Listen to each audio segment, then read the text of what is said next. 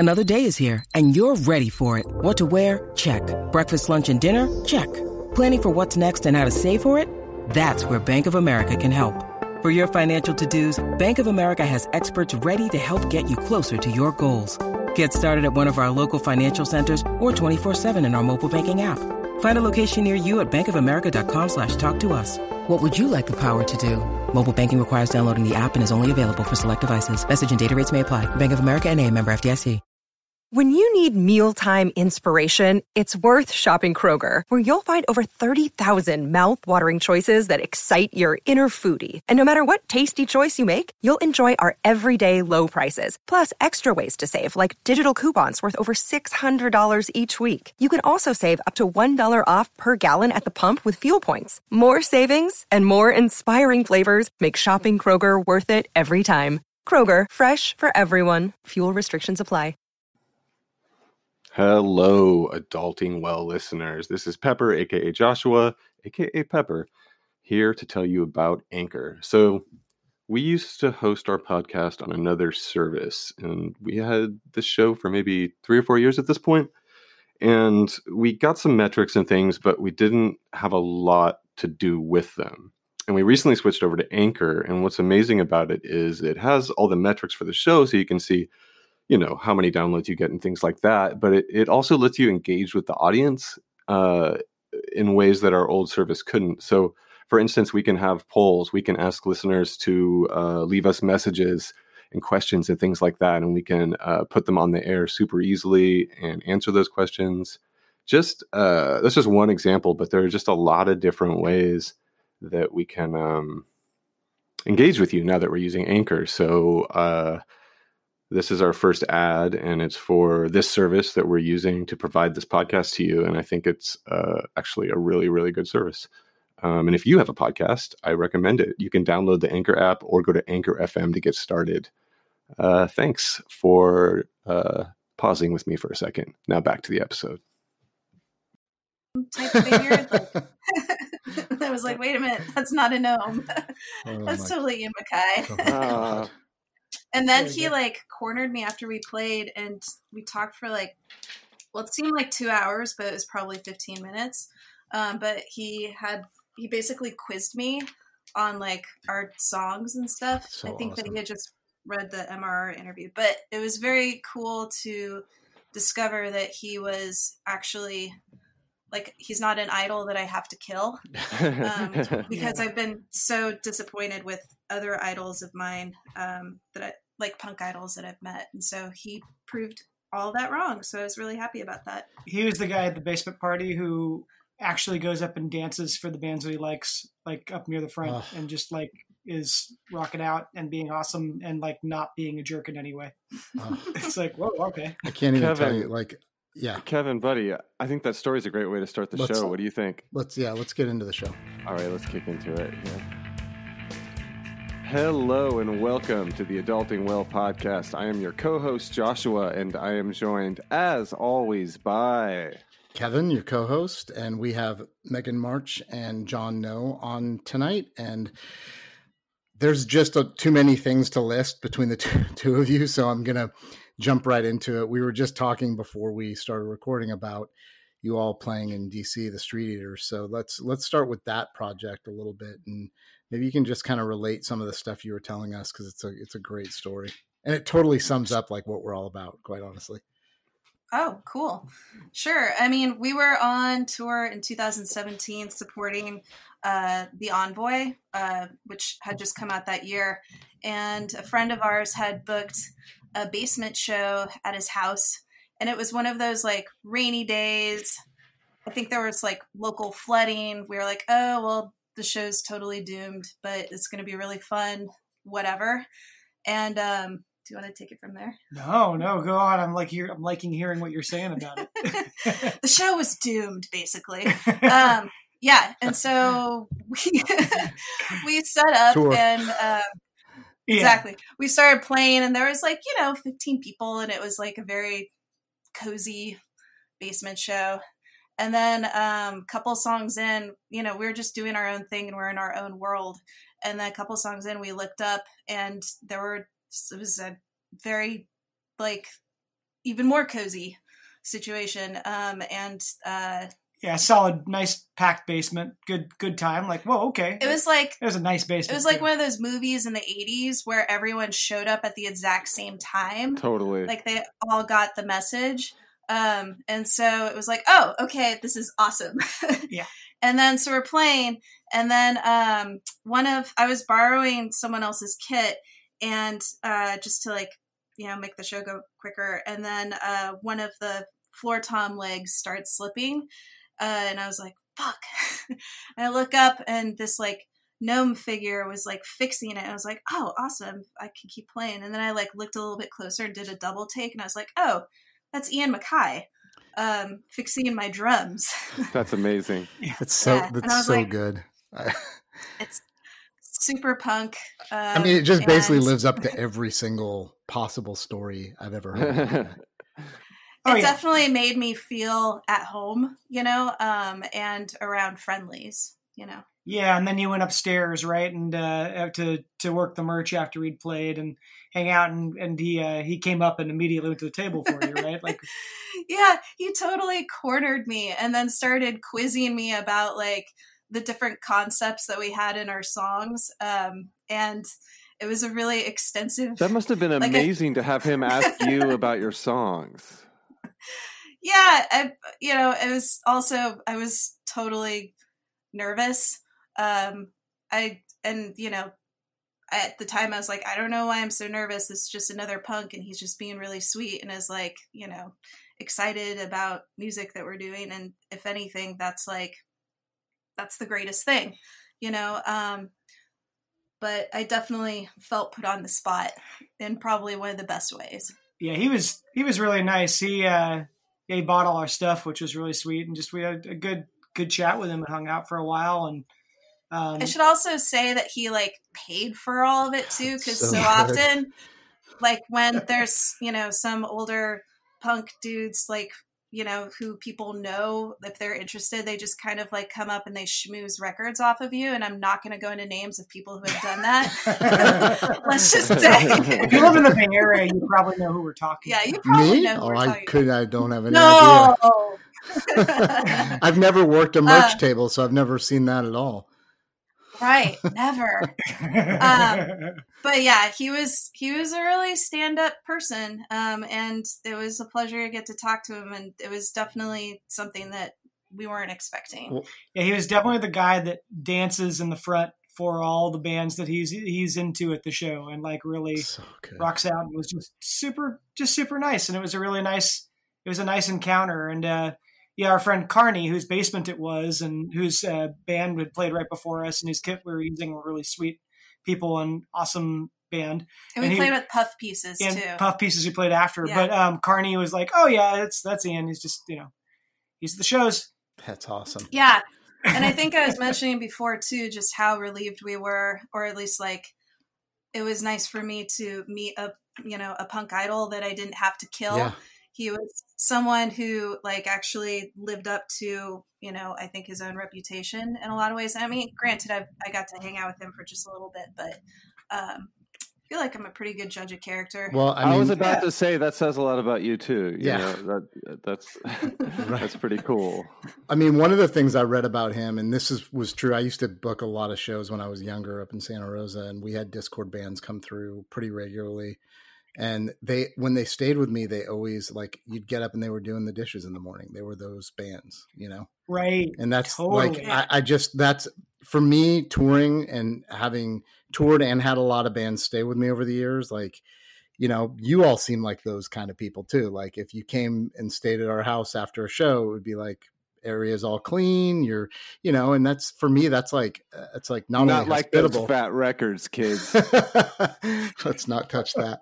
But one of the things that we usually ask, and I think it's both of you, it's amazing that you live together, are married, now have a child together, and you write songs and play together. I mean, obviously there's a deeply like strong like affection and friendship and partnership and all this to make that happen. But I just want to roll it back a little bit and ask how each of you got into the punk scene, because that's always an interesting story. Oh, wow. Yeah, Should we go in order of appearance? Either way. Age before beauty. Well, yeah, that's a good question because it's a misty past to some extent, but I mean, not that misty, whatever. I mean, I was a teenager in the early 90s. And I think I was at a spot where I was just a little bit too late for the year that punk broke and for all the Lookout explosion and all that stuff. I was like a couple years too late for that. I went to the same high school as, a bunch of the East Bay punk legends and Berkeley stuff like High? that. No, Pinole Valley. Oh, yeah. Okay. Pinole Valley. So, there's like Green Day and people from Filth and Blatz and, I mean, like all the, and like Shane from Dead and Gone. Seriously, all this Deep stuff. East Bay right there. Yeah, Deep East Bay. And so there was a lot, so there was a lot of people around. And they were all really nice to me. I mean, I remember like, being a freshman or whatever, and James Washburn being really nice to me with his torn up Neurosis shirt. And like, all these people like got me like interested in punk. But I mean, I was a little late. That like ship of where all these bands were suddenly going into like a different place, like everything kind of exploded. That kind of had sailed. So my whole perspective on punk from when I was a kid onward was more like, yeah, this is the stuff I like. This is the culture and the feeling that I like.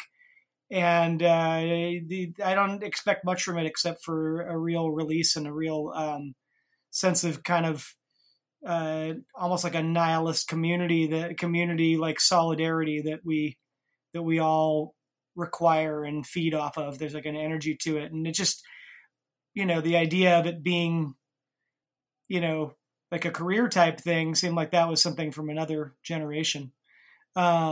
So I got into it. Blatz is probably my favorite band when I was like a teenager. I was really like things like Econochrist. I remember like losing my shit, going to Gilman and seeing Huggy Bear, and I liked all the big bands. I liked all that stuff. It was in the East Bay, and my cousin Liz would make me mixtapes, and she was like this super badass, like first wave punk from the East Coast. How old were you when you started going to Gilman? 16. Yeah, 16. Perfect. So not that young, not as young as some. Still pretty young. Yeah, pretty young. But yeah, I mean, honestly, like a lot of the stuff that I really fell in love with musically, like those are like the bands that they were like our hometown bands and bands that we'd see. But like, I'd see a band like Born Against that I'd see once in a while, be like, whoa, okay, this is next level stuff. And then like my cousin would make me these mixtapes, and I'm like trying desperately, pre-internet to find like Subway Sect and like Wire Records and like all these different bands that were, just impossible to find at that point. And I just feel like it was a nice kind of overview and kind of made me fall in love with the whole picture of it. I mean, obviously not everything. There was always stuff that was super, super offensive and kind of on the cusp of being not so great. But the stuff that was good, it was really good. Yeah. And just, kept going from there, I guess. Nice. Never stopped. Nice. Megan?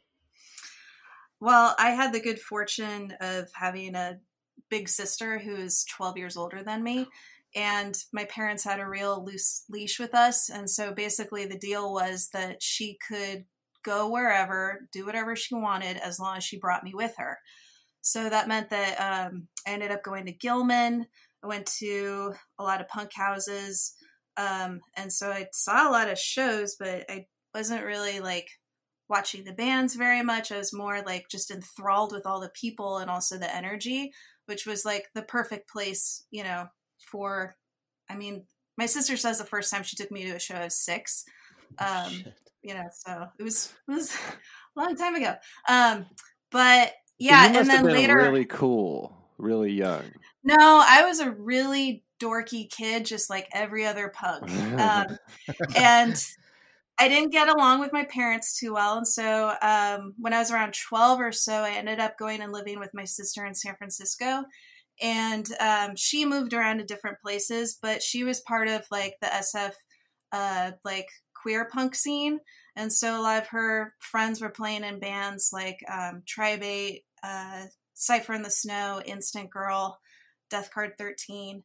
And she was also involved with Club Commotion, Oh, nice. which she always described as like the Gilman of San Francisco. But and she almost did a every lot of show the was booking. was a benefit there. I mean, to some degree. Engage played there a bunch of times when I was in Engage. That's how I know that. Yeah. Oh, yeah. It was cool. When I was like there and, going to school and stuff, she would print up my papers, for school on their I think their offices were like across the street in a big brick building. And so we just like hung out a lot there. I still drive by there and I get like chills.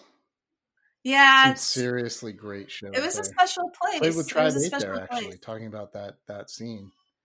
Oh, cool. It's a good show. Engage in Tribe 8. Yeah. That's a really good show. We played with them a few times because we had similar. Everybody always asked both of us to play benefits, so because they knew if we were in town and it was local, we'd do it. So it was kind of one of those easy, Siren was the same way. Like, okay, it's a benefit at Epicenter. Okay, we're in. So totally. Yeah, Commotion holds some really, really near and dear memories for me. That's awesome. We probably ran into each other, and you were very young, and I was, your sister's age, I would guess. Yeah, I definitely remember Jimmy Brewstis. Like, he's known me since I was probably 10. Oh yeah, yeah, Jimmy shot well. Yeah. So yeah. Anyways, and then I started volunteering at Gilman when I was 12. And then started playing in bands when I was like, actually, I played in a band with my sister around that time, but like actually played in my own bands when I was 14. And I think and at that point I was living with my parents again, and because my sister moved to Spain, and it was a real culture shock for me because I was used to living with her and her housemates who were like a lot of fun and also like, very queer and part of the trans community. And very, positive, not in the like straight white male sense. And so for me, going back to like my other life was just kind of a culture shock, and like trying to play music. Was that like being put back in a cage or something like that? Like you had seen like total freedom? Or, what was possible, and it was just kind of hard. I was also hanging out with older people. I was hanging out with my sister's generation. And so then coming back and trying to form bands, there were no other girls that wanted to play music. And so I was trying to form bands with, boys who were my age. And it was a struggle, to. Were you playing drums then as well? That out. No, I didn't start playing drums until I was 18. So it was basically like, as I was graduating high school. What's your mom like? What does she think about all this? Got to be honest with you, my mom and I haven't really spoken in about 10 years. She was never really a parent around. So my sister was like actually more of a parent than my parents were. Right. So I don't think she thinks much about it. My dad, however, who ended up being a single father later on, when I moved back, I remember coming home with my lip pierced, and he thought that it was hilarious. Oh, that's great. But he was really sweet. He thought that Gilman was great. He always said that he would come on nights when he knew I wasn't going to be there, just so he could like check out the scene and see what I was into. Whether or not I believed him at the time, I guess is up for debate. He was one of those Gilman dads just lurking in the back there. I hope so. I mean, I never got to see it for myself, but I would really like to think that. That's me now. It's totally me now. I have an 11-year-old. So, hey, Gilman's for the kids. So I think that's awesome. She's been there a couple of times. We went to, and my son actually, my young son has been there. He was at Murray's memorial. But my older daughter, actually, her first trip to Gilman was Sarah Kirsch's memorial. So, oh wow! So I bring the kids when the old timers are there and it's quiet.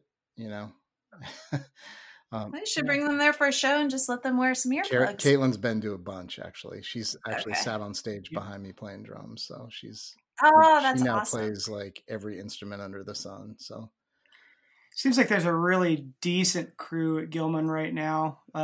Really responsive group of kids who are just kind of trying to keep the spirit of it alive, which is awesome, and just doing their own thing with it. I mean, I hate saying keep the spirit alive sounds so. It sounds, geez, no, they're doing their own thing, but it's rad. So you know what I mean? It's cool. Yeah, totally. And just even you saying that, John, it sounds to me like, like many of the people that we've interviewed and most of the people that I've been sort of attracted to in the punk community over the years, like you both have a very DIY ethic. And I know that you've been in other bands.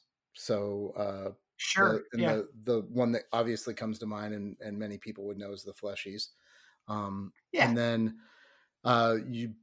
you've worked Maximum as well. So, maybe fill in the gap a little bit, and then we can talk about how the two of you met and sort of how the Street Eaters kind of formed. Whew, well, there's a long arc. Yeah. That's quite a question there. There's a long let's arc. Just start with what you were doing before this project, each of you, and then we can go into the next stuff. So we'll keep it simple. So before Street Eaters, I mean, for me in the years prior to that, like I had been, like you're talking about with Fleshies, I'd been pretty active with Fleshies since 1999 when the band formed. I mean, the band kind of formed as like a, just a hickey ripoff. I mean, that was the general idea was kind of a hickey ripoff with like some like almost like parody level hard rock to it, but we somehow spun it into something that made more sense, and we kind of put a lot of heart into it, I think, whether we meant to or not.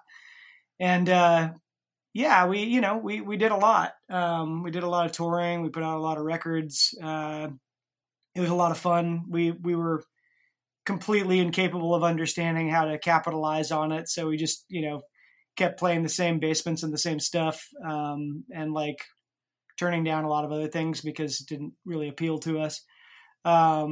And it was a lot of fun. It still is a lot of fun. Those guys are like my family, but, and we do play together and still record periodically, but, I've been doing that for a while. And I'd also played in a band called Harbinger with Robert Eggplant and Aaron Comet Bus. And that was a lot of fun. That band. And then, oh, cool. Okay. I'm glad you do. What does that band sound like? What did it sound like? What did it not sound like? Yeah, I think that Will, who put out the record, said that Eggplant's voice sounded a bit like D. Boone, which I always thought was really cool, and I'll take that. Yeah, that's a big compliment. Eggplant once called Engage the Van Halen of hardcore. Hey, there we go. That's pretty good. Actually, I took it. I was like, all right, I'll take that. Yeah, take it to the bank with that. But I could not play bass like Mike Watt. So, I mean, I don't think the analogy goes any further. But that was the first band I played bass in. And I always was interested in playing bass, and I kept on thinking about it. And then later on, as time went by, I played in some other bands, played in a band called Triclops for a while, like kind of a post-hardcore band. Larry was in that band? Larry was in that band. That's right. There's a Sonoma County connection. It's true. Larry Boothroyd, the Victim's Family. And That's right. And that was fun. But I was singing in that band. This is all singing stuff. And so I kept on thinking about getting back to bass. I had always admired Megan's drumming. I always thought that she was a really great drummer. And when we kind of started dating and, fell for each other, hanging out, casually hanging out, and turned into dating real quick.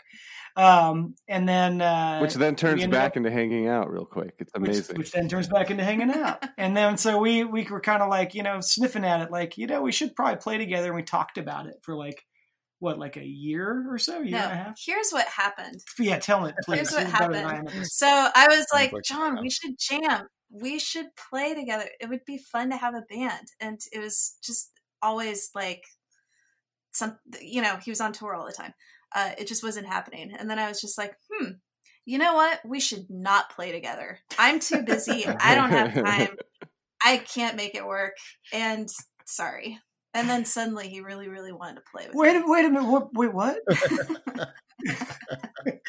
And yeah, so we tried it, and it sounded, and we were like, well, I guess I could play bass, and obviously you're going to play drums. And I always loved her drumming. I thought her drumming in Before the Fall was awesome, and just really enjoyed her music. And so then I just had the bass, and we had an old bass of hers. And I was playing it through her PVTNT that she had played bass through when you were like, what? My dad bought it for me when I was 14. When you were 14. And I was just like, I didn't really know how to use it. I never really figured out how to use an amp. So I just kind of like turned up the gain all the way and thinking it was the volume. And then just realized it just sounded so sick. It sounded so good. Just that dirty PV sound. And we started playing, and I just started playing chords because I'd rather play chords. And we just kind of realized pretty fast, like, we don't really need a guitar player here for now.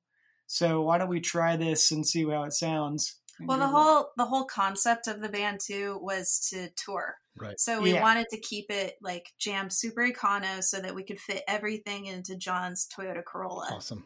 And so everything had to fit in, the back seat basically. Would you record like that, or would you bring in other instruments? Yeah, our original our early recordings were just one track. We didn't even really do overdubs. It was super spare. Yeah. It was super spare. It was really minimal. It was like very much a minimalist aesthetic for the whole thing. Nice. But with like a lot of saturation and overdrive and like a lot of layered vocals because we were always adding on some wild vocal stuff. Just trying to fill in as much sonic space as possible. Did you switch to pedals for overdrive at some point?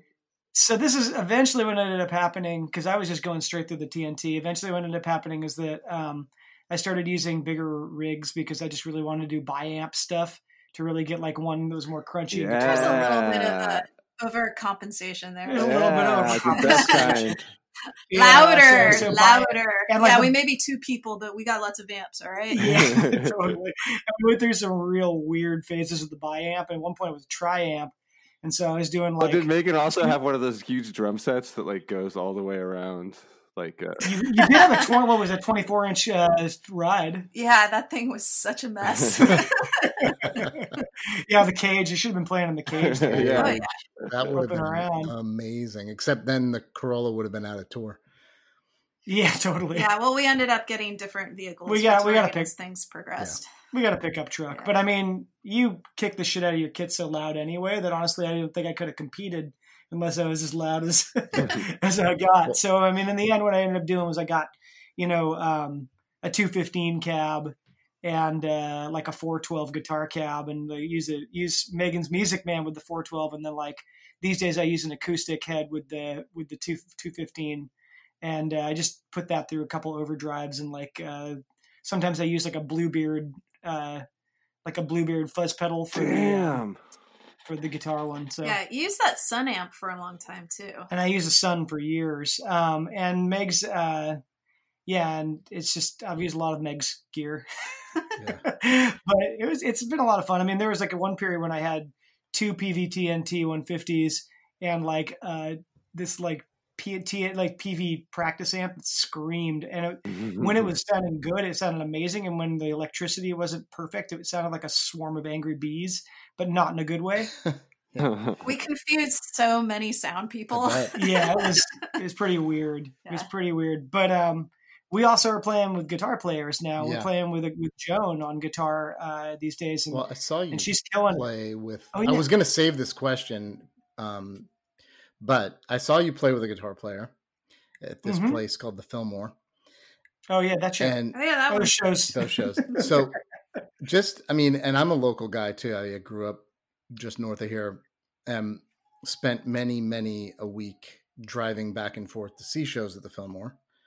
And how did it feel to be on that stage? Tell us, man. Please. You sounded awesome, by the way. I'm going to throw that in there. Thanks. Thank you. That's really sweet of you to say. It was like, I don't know. I really focused on focusing. I mean, like when we play, I want to say that like we can play for the audience, but it's really hard to do when it's a bigger venue like that. And I think like we kind of had to, we've played bigger venues in on tour in Europe, and we'd also just gotten back from touring with Screaming Females, and so there were a couple bigger venues in there.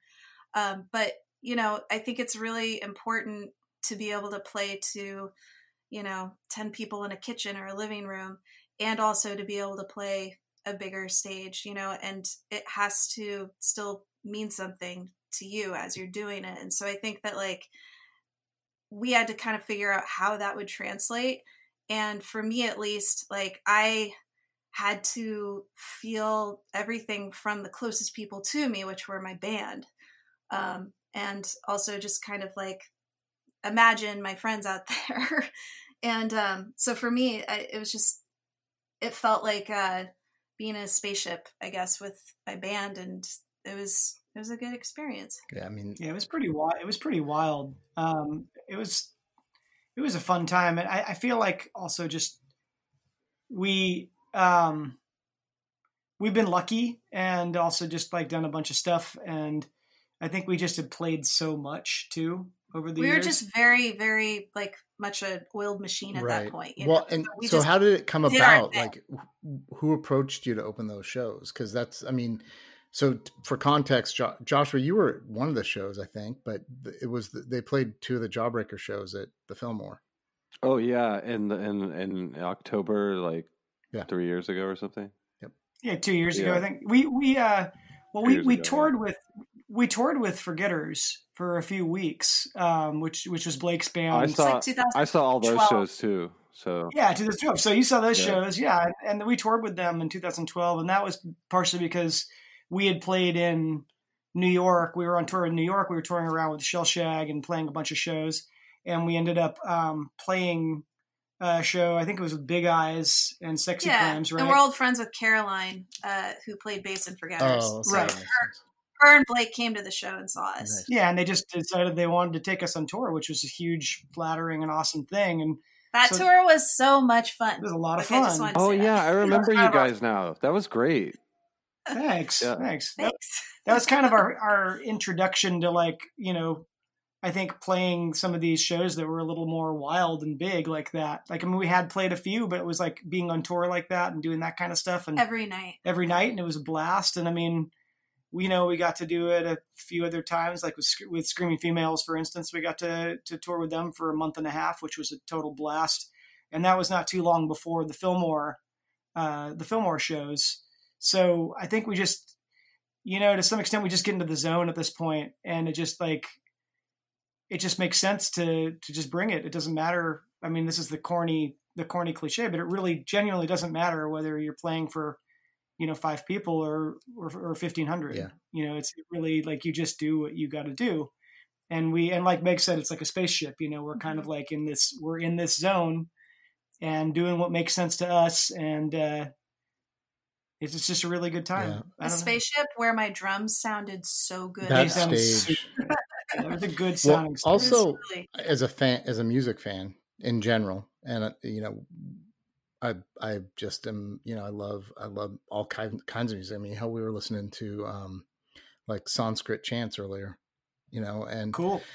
I have to say, I've seen, you know, a lot of the sort of reunion shows, especially with those guys, just because of the business relationship I have with them. But those shows, those 2 shows, like, it was so fun to see you all play and be so excited, as well as just like get it out there. Like, it was really fun. Right. Like, a bunch of us were standing on the side. I don't know if you could see down in that little pit, but we were down on the floor part of the stage, not even up in the balcony area. Just like, fuck yes.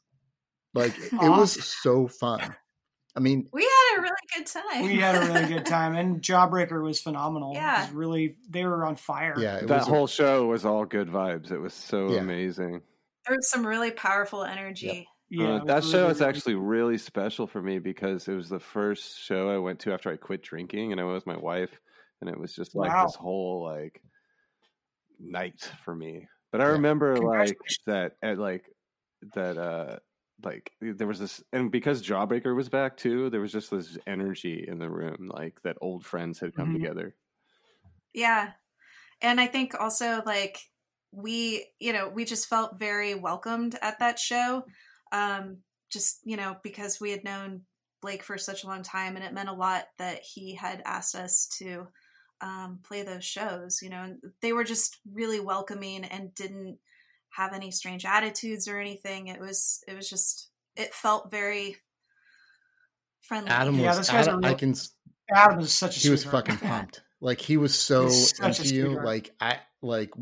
We talked about it a bunch afterwards. He's coming on this season finally. We've had good. We've had the other two guys on, and he's been like the lone holdout. Just even though he's more local than the others.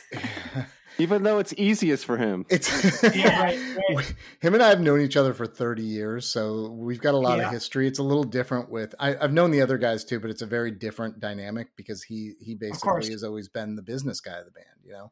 Right, so, but that aside, I just want to say your performance and the guitar player was amazing. I know that they're not playing with the band anymore. Steve was great. Yeah, Steve was awesome. He's awesome. We're still very good friends, and we loved playing with him. I just want to say too, like, I think one of the other things that made that night's, or both those shows so magical, I think, was the morning of the Tuesday show. I peed on a stick and found out that that I was pregnant. So it was kind of cool because then later on we played those shows, and it was neat thinking about like, wow, fuck, I'm playing on the stage at Fillmore pregnant, and like, okay, this is definitely getting things off onto the right foot, because this means like I don't have to stop doing what I'm doing. I can still be myself. I can still, play music and, do what I want. That's so cool. Yeah, totally. So that was, I think that's also why we were so stoked. Yeah, that was definitely a very exciting moment with that. Yeah, and everyone was so confused. They're like, why is Megan not drinking?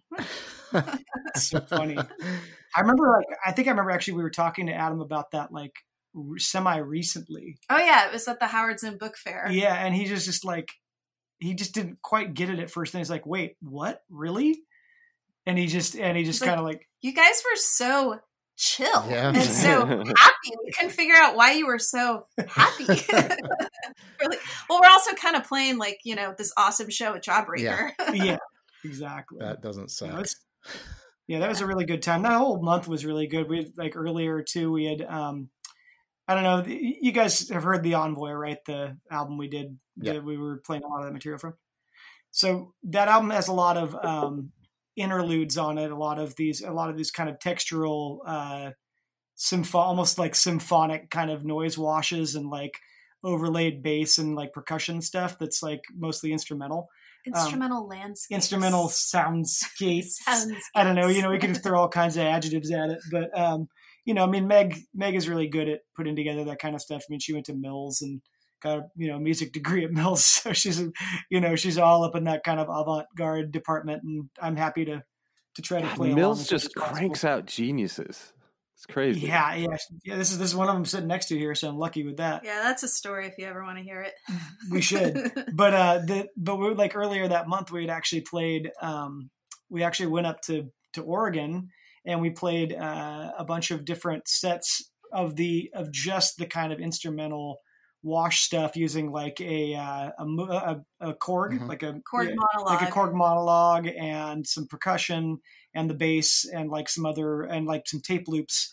And wait, just for the nerds out there, what we did is we recorded a continuous sound on 4 different tracks onto a 4-track, and so then while we were playing live, I was able to turn up each track and create different textures at different points for the song. So part of our gear was a 4-track too. Awesome. And since it was a theme of, the whole album was a Ursula K. Le Guin themed concept record oriented around The Dispossessed and Left Hand of Darkness, those books, there's a lot of space involved because there's a lot of space travel in those books. And so the sounds that were being looped were actually the oscillations of the planets in the solar system.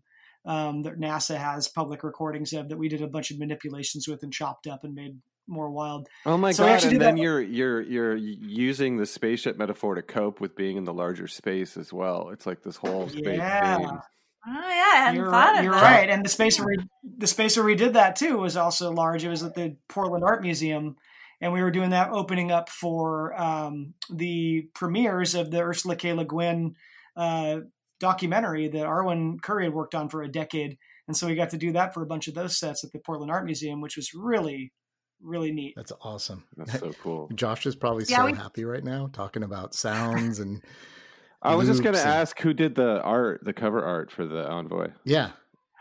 It's basically kind of a collage of some original artwork that Ursula did of the two different planets and the dispossessed. So, well, this is the cover artwork for the Envoy. Oh, the cover work. I'm sorry. I thought we were talking about the cover the recording that we did for the tape. Oh yeah, no, that's part of that. No, the cover art for the Envoy was actually Miriam Stahl. Oh, okay. Yeah. So the one with the hand holding the person, like. Yeah, that's Miriam. Miriam, wow, she's been on this show.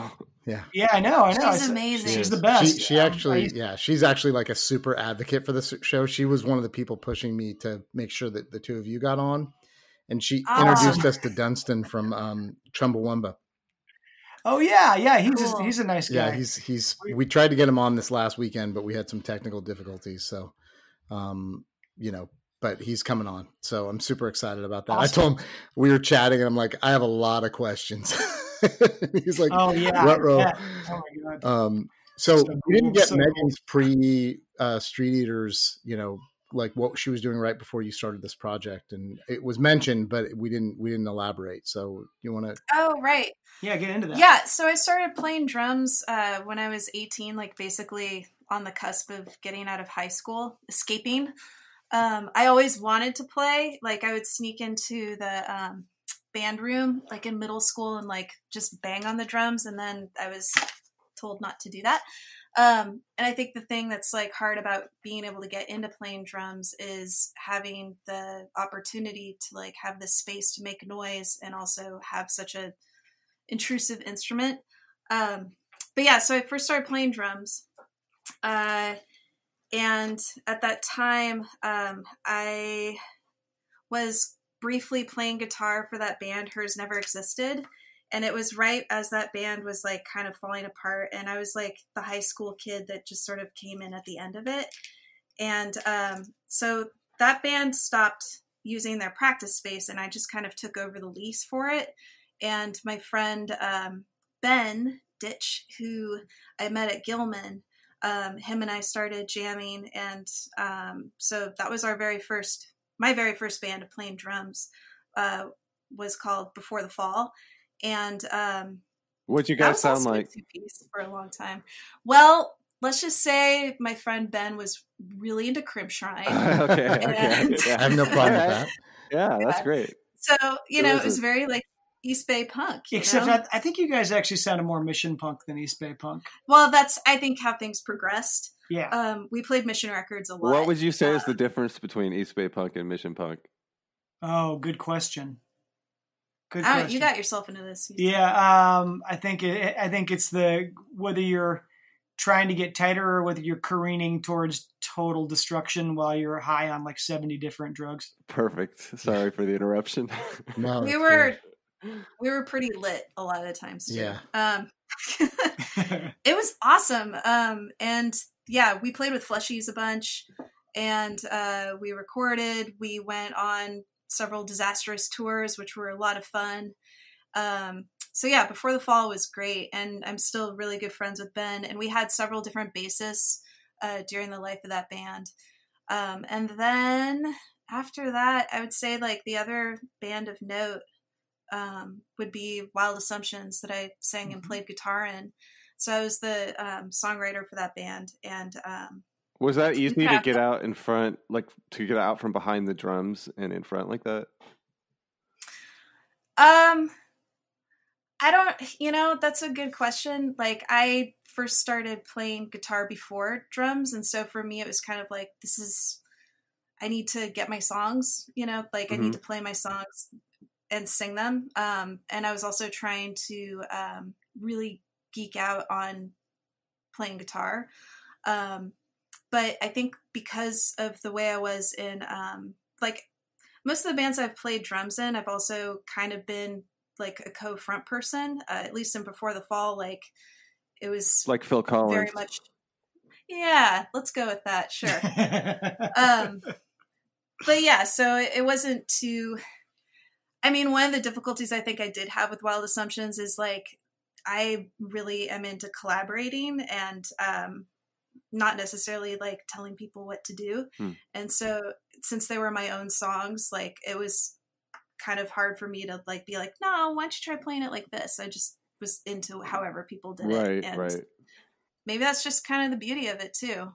But yeah, it's definitely a different, I think people, it shouldn't be, but people expect different things from you when you're in a different position in a band. I actually completely agree. I relate to that a lot because I feel like I've been more of a collaborator, and I play drums other than Engage in every band I've been in.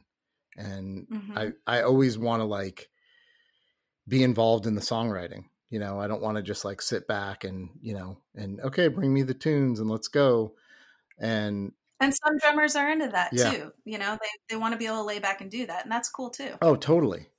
But it, you know, it's always, and I'm, you know, as Joshua can tell you, cause he's actually done a couple of short stint projects with me. I'm definitely type A, and I have opinions about things. I'm in a very opinionated band right now, which has been interesting because, you know, there's a lot of strong energy in that. What's that? Kevin, I quit that band because Chuck and I disagreed about how a song should go. So maybe we should be interviewing you guys. Yeah, well, that's all. Sometime we'll interview each other and talk about once we get a few more followers on the podcast, right? So but you're in Siren too. Though, I was in Siren. Yeah, I played I drums hear in that Siren. story. Yeah, that must have been a while back. Anyway, yeah, that was well, Brian Zero and I are still like we still talk almost once a week. So wow. We're still super tight. And we've gotten together a few times over the years to do like benefits, and we did a memorial for Miriam, his sister, when she passed away. So that's awesome. But so real quick, just, you know, and I know we usually try to keep it to like between 45 minutes and an hour. But I'm having so much fun. It's kind of like, let's keep talking all night. It goes so fast. We're in quarantine. I know. We're not going anywhere. I know. And Joshua and I have been texting each other that this is just gold. Like we're having so much fun with the two of you. So we didn't talk about Maximum Rock and Roll. So let's talk a little bit about that. We both have volunteered at Maximum Rock. Yeah. Like we both spent plenty of time at MRR. Yeah. Well, you did a bunch of record reviews, right? Yeah, I was really into doing record reviews for a long time. And what was your record review technique again? You had a specific technique. Oh, for a minute there was trying to find inspiration, so I'd compare bands to different foods and alcohol. Not my finest moment. You were like, what, 17 or something? Yeah, whatever. I was like 19, you know. It's 19, so. But I still feel like almost intimidated, you know, by a lot of record reviewers there, because just you can never know enough. You know, like there's just so much to know about punk, and there's so many bands, and it's always expanding, and that's what's so exciting about it, you know. And I'm really happy that they still have the archive, and that they're continuing online, because that's such an important resource for punks. Yeah, you did a bunch of good interviews for them too.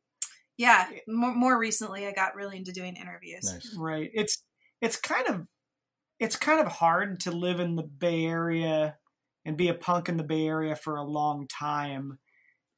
You'd have to put an effort into not becoming involved in Maximum somehow. You're right. You actually have to. You either do. There's one of two things that you do. You either start a record label and book shows, or you work for Maximum Rock and Roll. Or you do all of it. You do all of it, and you just don't sleep, which is fine, because who needs that? Yep. But you know, yeah. I mean, I guess I started volunteering at Maximum in the late 90s, really shortly, I think, after Tim Yo died. Although I had definitely had an argument with him at one point on the phone before that, when I was like a feisty teenager over some comp that I was putting out on my crappy label that had not every band on it was really like sonically punk, and they were really circling the wagons at that point. But I don't know. I had a lot of respect for the guy. Absolutely. Anyway, there was so I started writing and volunteering there a bit and helping out around. And then I started writing a column around, I think 2000, called No. And then that went on until I think 2008, almost, on and off. Only intermittently worth reading, but when it was good, it was pretty good. What do you think your voice was there? Like, what do you think your bent was for your column? It changed over the period of time, but it was mostly like wingnut politics, a lot of wingnut politics, and some like dirtbag Bay Area music scene kind of archaeology stuff. Just pretty esoteric, pretty unfocused. I mean, I was in a pretty wild state of being. And then I stopped when I went back to Cal. When I went back to college, I actually went back and got my degree at Cal. Right on. And then a few years ago, I was on Megan's second recommendation when I was getting my teaching credential. I kept running into punks who were teachers. It was while we were on tour, for Blood Muscles Bones, I think, right? Yeah, for Blood Muscles in 2014. Yeah, we did, I think, 2 months in the US and then 2 months in Europe. And it just kept on happening. And we kept on meeting other teachers, who were doing like really interesting, radical things, Yep. Yeah, particularly radical, like actual radical teaching practice and like different approaches. And they're punks. And I just started to realize like, wow, there's this vast reservoir of these punks. I really wish I could learn from all them, from how they deal with this kind of weird structure of teaching in these institutions and trying to teach this kind of bullshit that the state wants you to do. How do they deal with this? And Meg's like, well, why don't you do a column about it? You used to do that. You used to have a column.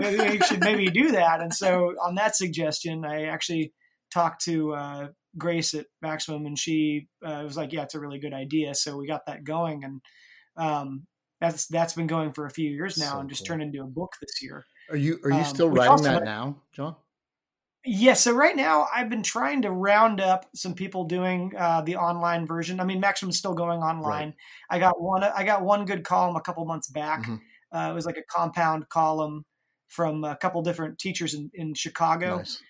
Trying to get a guy from Turkey right now to write something. Okay. But I think there's a lot going on in the world, and I'm also super busy teaching, so it's been a little hard for me to be able to focus on that. I teach at a high school in the East Bay, and I'll just leave it at that. Okay, fair enough.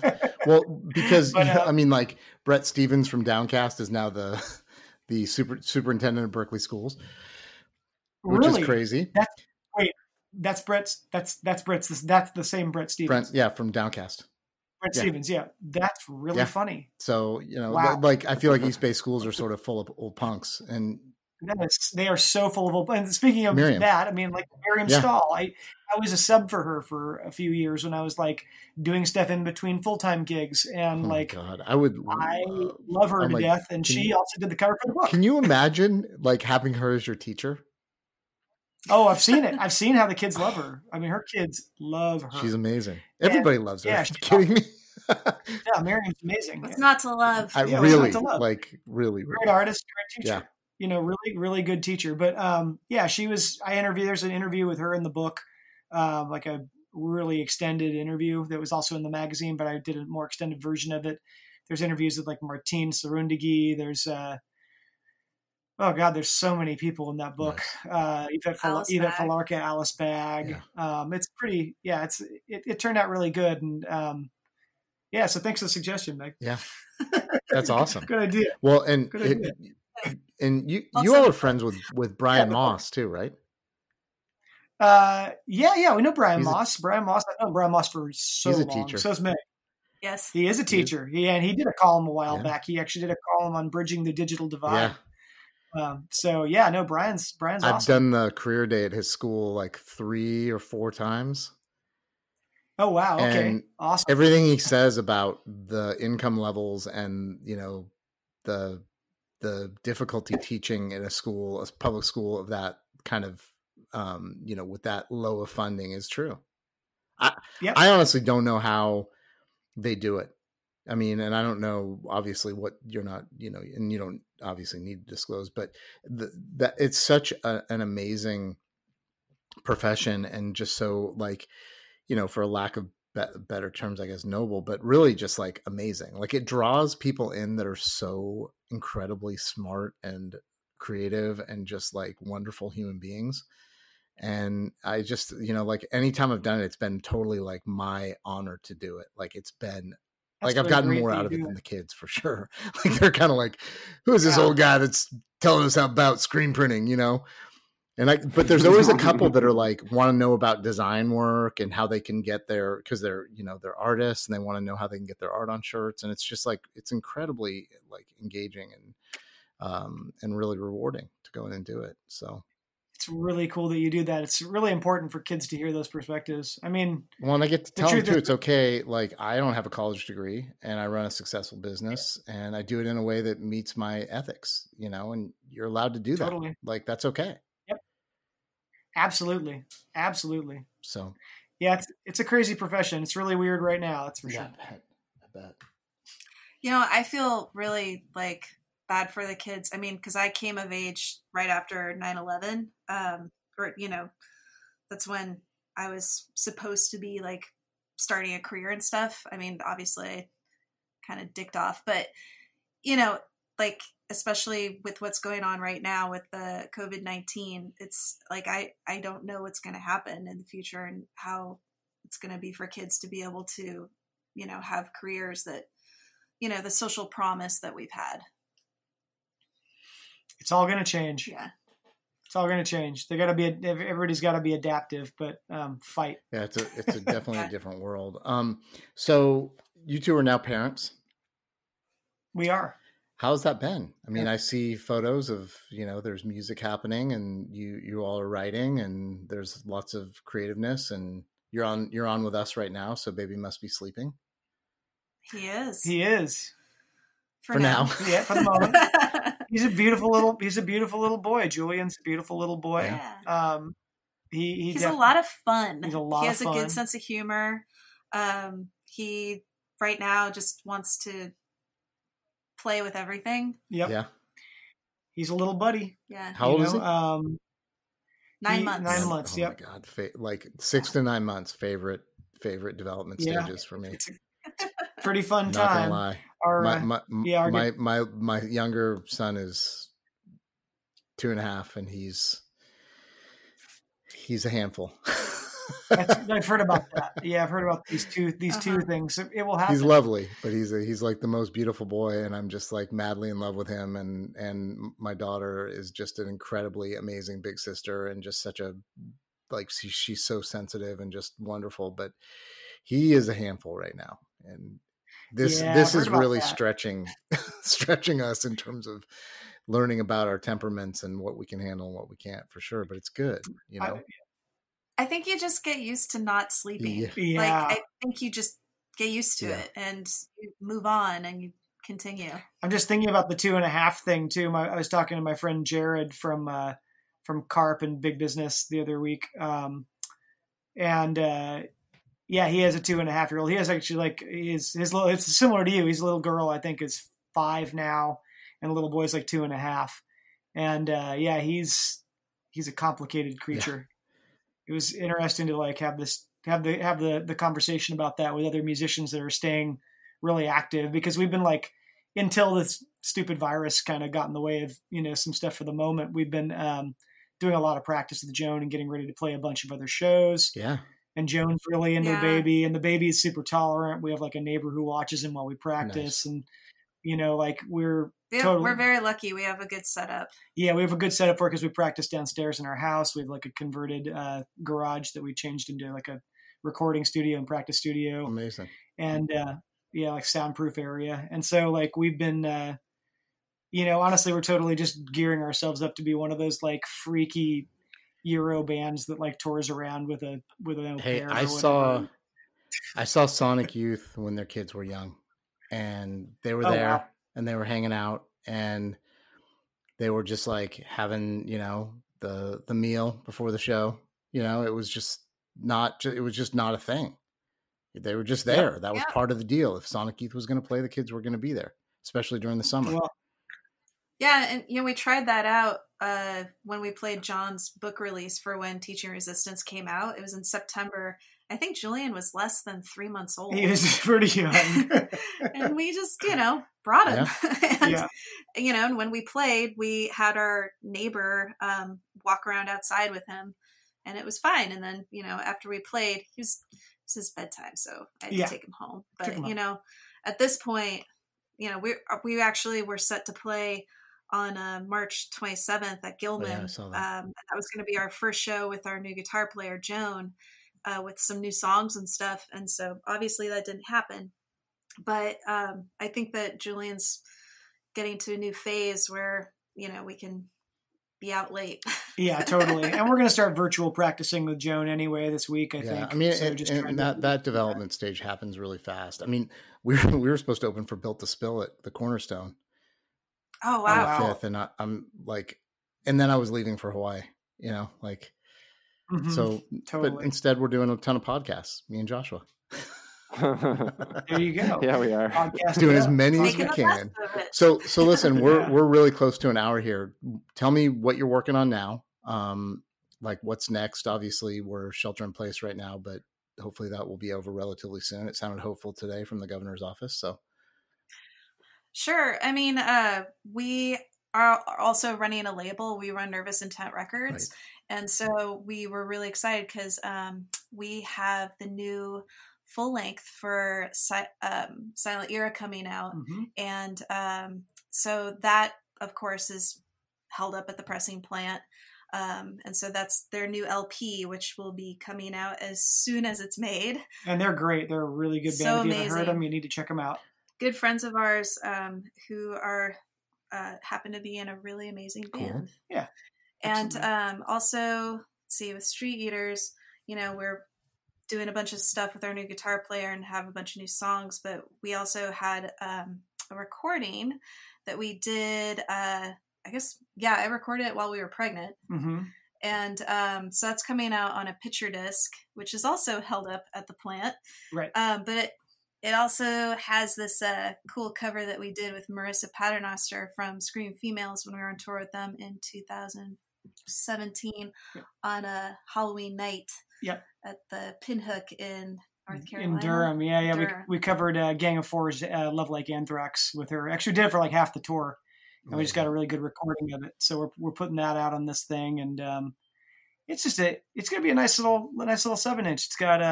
It's got guitar on it. It's the first Street Eaters recording with guitar on it. So that's kind of exciting. It's like when Dylan went electric. Yeah. Yeah, exactly. It's been a decade since the band. Yeah, it's been kind of over a decade. We made the decision after 10 years, and we were like, well, I mean, we've been a band for 10 years. We can do whatever the fuck we want. Well, for sure. That's all awesome stuff, and hopefully you'll be playing live again relatively soon. when it's safe. Oh, we will. And I'm just, I got to say, like, this was such an easy, I feel like this was just like a conversation amongst friends, and which is the way we love it. Hell yeah. A couple of things that we've been doing, I'm going to handle a little admin here, a little business. Everything that comes into our Patreon account between now and the beginning of this season and the end of 2020 is being donated to Hospitality House in San Francisco, which is a amazing program that helps people with mental health issues and substance abuse issues get stable housing. And they do a lot of their work through peer-based counseling and art programs. They actually have both art and music studios that they use to help people sort of come out of themselves a bit. So check them out. It's hospitalityhousesf.org. And we highly encourage people to donate to them because they're really hurting, especially during this time. And then the other thing is I just signed up for this wonderful thing called Rate This Podcast. And so we would love it if people would go to ratethispodcast.com/adultingwell and give us. What is that thing? Hey, man, I'm always working, Joshua. Always working. Okay. All right. So, and rate us. If you want to check out Street Eaters, they are incredibly easy to find. Do you two want to give me a couple of URLs? I know your Bandcamp is super easy to find because I've been on it on and off all week. StreetEaters.bandcamp.com. Yeah. Are you guys saying that we're not mysterious? You're not mysterious. Your music is incredibly accessible. And Damn it, we're never going to get that cult ritual. We're not even on Spotify. We're never going to get that cult ritual cover off the ground. One thing I didn't say, which I feel like I want to say, is I'm also a fan. I've been a drummer since I was probably 15 years old, played in a lot of bands over the years, from hardcore to indie rock. And Megan, your drumming is truly incredible. You're a total ripper. And John, I don't know how you get all that sound out of that bass, because it is remarkable. I mean, I heard actually today how you do it, but I don't know how to play bass. Yeah. No, I mean, it's just you all have such a unique sound, and you really have like meshed together in a way that's it's really creative and unique. And I'm super excited to hear the next stuff with the new guitar player. It was a total pleasure to see you open for Jawbreaker at the Fillmore and hear you as a 3-piece, which I had not actually seen live before. So I'm looking forward to seeing you again. Well, thank you so much. It's good to talk to you guys. Yeah, this was really fun. We feel very honored to be asked to be a part of this. So thank you. Well, thanks so much for coming on. It was so awesome. And thanks for listening, everyone. We'll see you next time.